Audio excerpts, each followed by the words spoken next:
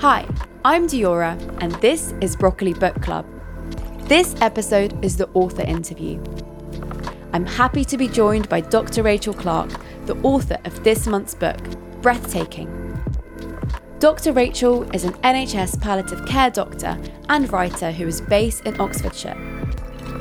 She's the author of 3 Sunday Times best-selling non-fiction books.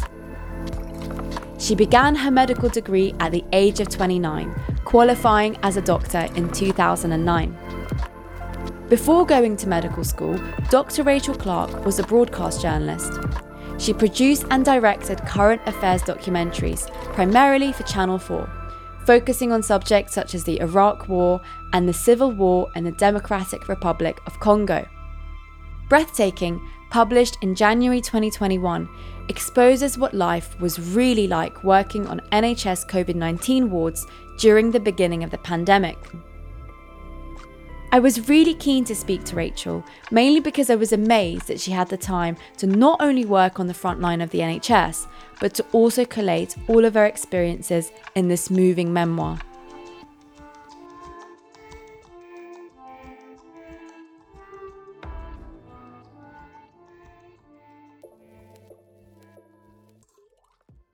To begin with, I was just writing for myself. In the early days, in sort of February, March last year, before the first lockdown, it was incredibly scary as a doctor because we were all looking at what was happening first in China and then in northern Italy. And we could just see this wave of misery coming closer and closer to us. And long before the government lockdown, there were hospitals literally running out of oxygen, literally being full and transporting sick patients to other hospitals. When I'm stressed, I immediately stop sleeping. So I used to kind of pace around the kitchen late at night, trying not to wake up my husband, and I would bash away on my keyboard. And it wasn't even then an attempt to document anything. It was just a bit of therapeutic spewing. And then gradually, I felt it was important to try and document what it was like from the inside, even if it was only for myself. I didn't think it was going to be a book at that stage because there were so many people talking about patients and about NHS staff, not necessarily from a position of really living through this inside hospitals. And even if what I was experiencing was very personal and not objective, it was very subjective, I thought it was important still to document it.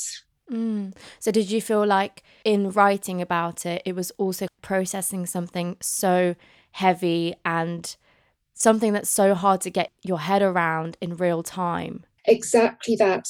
And I think a lot of us had this sort of slightly sickening, almost vertiginous feeling last year when those death tolls got higher and higher, where you'd hear these numbers being sort of announced on television and you'd feel sick because it was impossible to comprehend another 500 people have died, another 1,000 people have died every single day. And I needed something to try and hang on to keep me sane. And for me, I always write. I reflect on the world. I process my experiences through my pen. And it was just a way of speaking out the truth that I was experiencing. I wanted to use the word there, enduring, because it just felt like endurance. And it was almost necessary psychologically to write about it. I don't think now I could do it. I almost in some ways don't want to go back there because it still feels so traumatic. And I don't think I could possibly now write what I wrote then because it was so raw and quite brutal. I think the writing reflected the experience. Wow, that's really powerful. And if you don't mind me asking, is it something that you could even read back? I had no idea if anybody would even want to read the book because what we all collectively experienced and what we're still living through, I think, has been an unprecedented in most of our lifetimes collective experience of loss, grief, trauma, fear.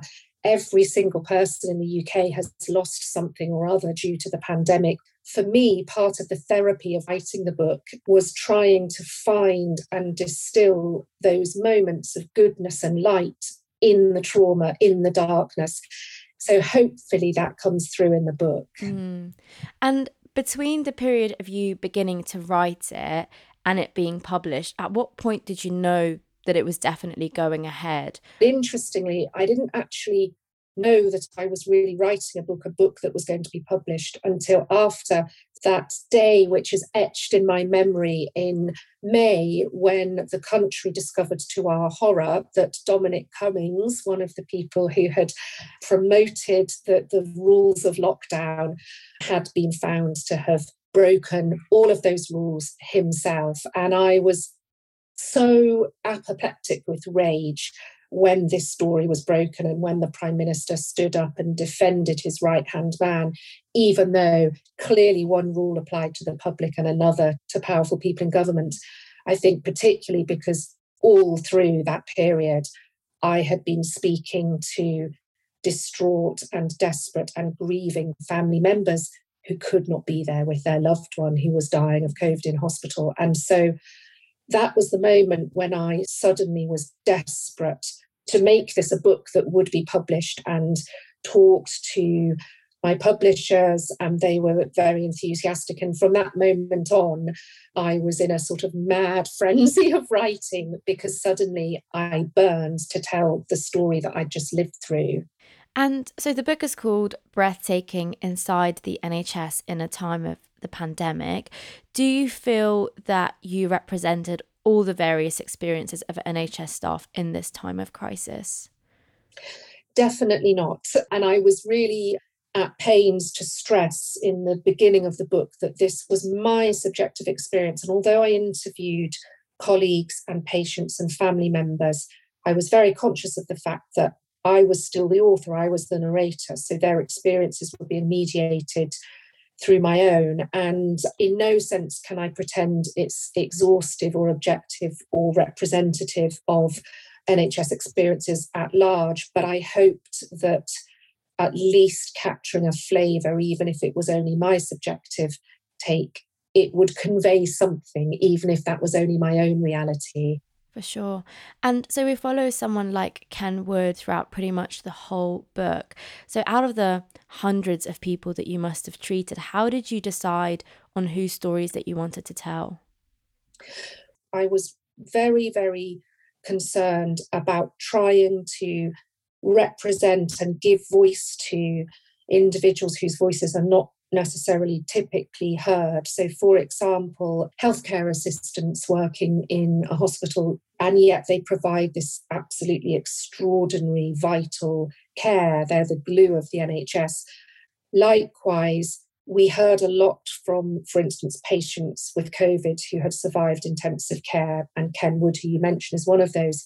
But last year, we were hearing very little from, for example, cancer patients whose cancer treatment was suspended because of COVID. And I really wanted to try and bring in some of those voices that were not being heard very often. Whose story struck you the most, do you think? There's one moment in particular which almost defines the pandemic for me. And this was a moment when a patient I had been caring for was dying of COVID. She actually had cancer as well, and both conditions were overwhelming her. And there was a point at which she was so distressed, she was going to be losing her children, she was quite young, that there really weren't any drugs that could help her distress. It wasn't a matter of morphine or physical pain. This was a kind of awful anguish of not wanting to die. And one of the healthcare assistants that I work with, who knew theoretically that she herself could catch COVID and die from close contact with this patient, nevertheless just reached over and took her in her arms like a mother would comfort a child. And she held her at risk to herself. She closely held somebody who was dying from COVID. And it was the absolute vital medicine. It was the one thing this poor young woman needed. And she stopped being distressed and she relaxed, and her breathing changed as she was being held by a carer who conveyed just love and tenderness and made her feel safe. Wow, that's so moving. I just have nothing to add to that. Yeah. You seemed very conflicted about Clap for the NHS in the book. Nearly 2 years on, do you think that was a good initiative? What do you think of the fact that the government, which supported this initiative, is responsible, for 10 years of austerity and underfunding of the NHS? Well, I think that to begin with, the NHS clap was an absolutely beautiful, wonderful, and much needed thing. I literally fell to my knees with emotion when I happened to get out of my car back home at 8 o'clock, just as the first NHS clap began. I was so moved and overwhelmed by that gorgeous, sincere, spontaneous expression of gratitude to all the key workers who were doing their jobs. So I think the clap as a sincere expression of precisely that, people who were grateful for what we were all doing was absolutely magnificent. It brought the public together.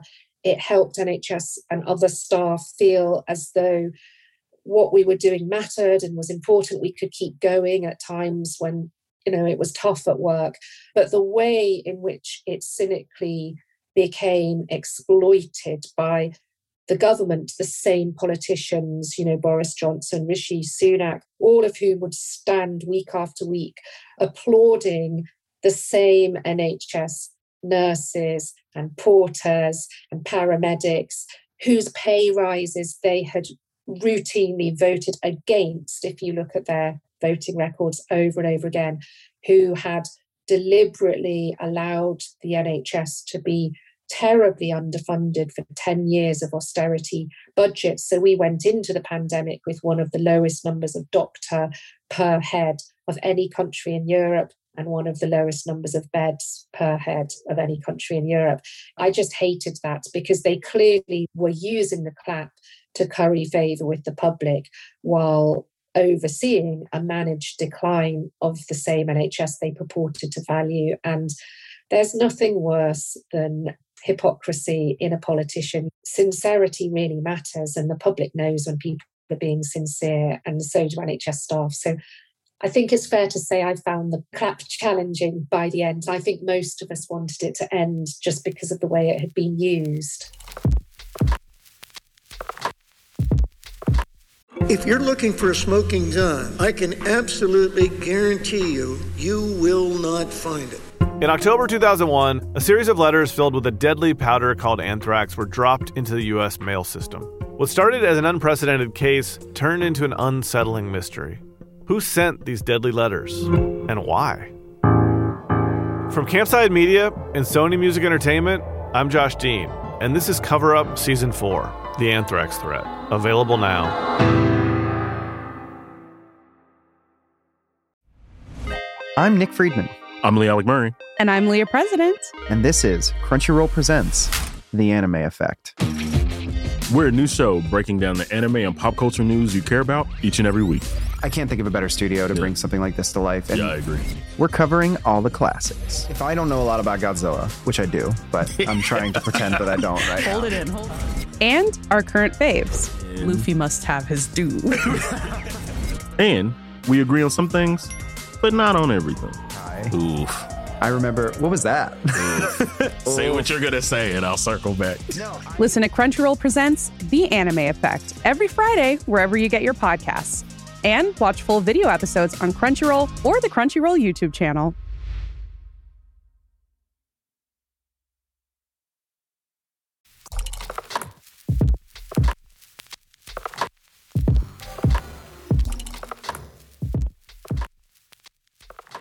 And for those of us who don't know how the NHS works, and that also includes me, I'm curious to know, how much did you have to follow the government guidelines? And did you feel like the NHS was taking the pandemic a lot more seriously than the government, considering initiatives like Eat Out to help out were being encouraged in the earlier stages of the pandemic? Yes, completely. So it's very noticeable that the Prime Minister no longer ever refers to following the science, because he so clearly stopped following the science a long time ago. But last year, his mantra always was, we are following the science and we will do the right thing at the right time. according to the science. And of course, a lot of doctors are scientists as well. And I think a lot of us in the NHS felt very uneasy about that. For instance, before we locked down in March last year, we had hospitals that were completely overwhelmed, their intensive cares overflowing with COVID patients. There were so many hospitals worried about running out of oxygen. You'd never imagine saying that sentence pre-2020 in a rich, developed country. So we were, from the beginning, desperate for the government to take it more seriously. All of the government's scientific advisors, the SAGE committee, could have been saying last autumn, lockdown, you need to lock down, cases are exponential, the deaths are going to be exponential. But we had a government who ignored that because they wanted to give the public the sort of nice, cosy treat of being able to see each other at Christmas. That was just shattering as a member of the NHS. And I think everybody makes mistakes. I wouldn't want to be a prime minister in a pandemic. But if you're a doctor and you make a mistake, the first thing you do is hold your hand up and say, I'm sorry, I'm going to learn from this and I'm going to do things differently. But unfortunately, I would argue we've had the opposite experience where over and over again, we've locked down too late. We haven't introduced measures to protect people. And as a result, we have a death toll now of over 150,000 people. And it just didn't have to be like that. I saw loads of pictures of doctors and nurses wearing masks for hours and them leaving lines in their faces, and pictures of swollen feet after days of not really having a second to sit down. And from that, I'm sure that there has been a physical and mental toll on NHS staff. How do you think the physical reality of the pandemic has affected you? Yeah, I think there isn't a single member of frontline staff in the NHS who hasn't been deeply traumatised by the last 19 months. And I include myself in that. I was okay until early January, but I think only with hindsight, because I was in this frenzied state of either working or writing or feverishly trying to get the messages that seemed to be important for public health out there. And all of a sudden in January, I was driving to work one day and I knew what I was going to be facing, that the deaths were just out of control in January this year. And I was trying to get to work and it was almost as though my body mutinied. And I literally started having a panic attack that was so severe that I had to pull over by the side of the road. I couldn't drive the car. And I've never experienced panic attacks in my life before. I had chest pain, I couldn't breathe, I was clutching my throat, I felt like I was dying. And even though my brain knew this was a panic attack, I couldn't stop it happening. And I sort of sat by the side of the road, crying and trembling and just thinking I physically could not get into work. And I did eventually manage to, but after that, I realised I just needed help. And luckily, there has been investment in supporting staff, and I was able to talk to someone and talk that through.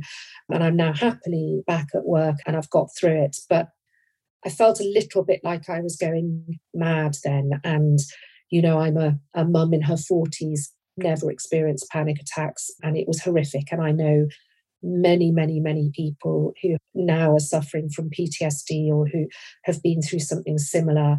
People are traumatized. They're leaving, lots of people, because they can't do it anymore. And as a doctor, what are the biggest misconceptions you've heard about COVID and the NHS since the pandemic began?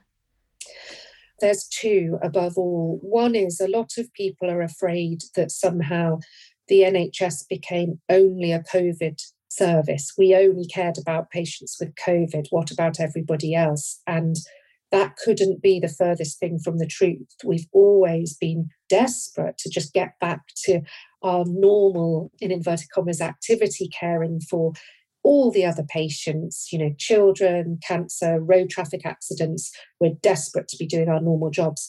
But every COVID patient in hospital is another patient who can't get in because we don't have enough beds, we don't have enough nurses, we don't have enough doctors. The reason we want COVID to be as low as possible is so that we've got as much capacity as possible to treat everyone else. And then the second, and I think biggest misconception by far and away, is the fears many people have that COVID vaccines are harmful and potentially going to cause them or maybe their children very, very serious harm. I would never pretend that a vaccine is entirely risk-free. There are risks to every medicine, vaccines included. But the side effects of COVID just mean the vaccine effects pale into insignificance. I think if I could say one single thing, it would be, please believe us when we say the vaccines are overwhelmingly safe and really effective. The only thing that's worse from someone dying from COVID is someone who didn't need to die if only they had had a vaccine. Yeah. And I'm just really curious, where do you think the trust between the NHS and the government sits today after everything that has happened? Do you think it's got better over time? It has never been worse. And I've been either a doctor or a medical student now for nearly 20 years. And we had to endure last year a government who stood up and told the public there were no problems with PPE when we knew in our hospitals, in the hospice where I was working, we had no PPE. We had people dying through lack of proper PPE. And to know that you were being sent out to care for patients without adequate masks, without adequate gowns, it felt a bit like you were those sort of young soldiers in the First World War going over the top, sent there by the big fat generals who smoked their cigars and, put their knees up behind the trenches. It was absolutely devastating to know that the government was fully aware of the risks, but kept telling the public there were no problems with PPE. And then later there were no problems with testing when we couldn't get tests for patients. And then perhaps worst of all, in December, when people started getting vaccinated, there was a huge delay for frontline healthcare workers getting the vaccines they needed to protect themselves. So a month after people were being vaccinated, I still hadn't had a COVID vaccine and I was seeing COVID patients every day. And I just think we all sort of said to ourselves, this is it. This is what they think of us. They literally don't care if we die. And I don't think any member of the NHS who has lived through the last year and a half will ever trust this government on the NHS again. You may have heard of the podcast Juicy Scoop. Wondered what it is? Why aren't you listening? Well, I'm its host. Created it, been doing it for 7 years. I'm Heather McDonald of Juicy Scoop with Heather McDonald. Now, I could tell you why you should be listening to my show, but my listeners wanted to write the ad for me, and here are some of the things they said. Not your regular juicy podcast. Catch up on all the juicy topics from Hollywood and pop culture to true crime and beyond. Heather McDonald's Juicy Scoop always has great guests, great laughs, and great gossip. It's a comedian's take on the hottest headlines. Juicy Scoop is the pop culture news you want to hear. No BS, no filter, no filler. Raw, real, and in the moment. Throw in the hilarity of amazing comedians that you'll instantly be obsessed with, a juicy crime story, and a dash of normal life in LA moments, and you've got yourself an amazing week of Juicy Scoop. 2 episodes every week, every Tuesday and Thursday. It will never let you down. Thanks to Rachel for speaking to me in this episode. And thank you for listening to Broccoli Book Club. In next month's book club, we'll be discussing Shedding the Shackles by Lynn Stein. So get reading now and send in your thoughts and comments via voice note to voicenotes@broccolicontent.com. Don't forget to share the podcast and join the conversation using the hashtag Broccoli Book Club. And if you liked what you heard, why not subscribe and leave a review on your favourite podcast app? I've been your host, Diora, and you can find me on Twitter or Instagram @TheDiora. Broccoli Book Club is produced by Jaja Mohammed, assistant produced by Rory Boyle, executive produced by Renee Richardson, and mixed by Rob Fincham.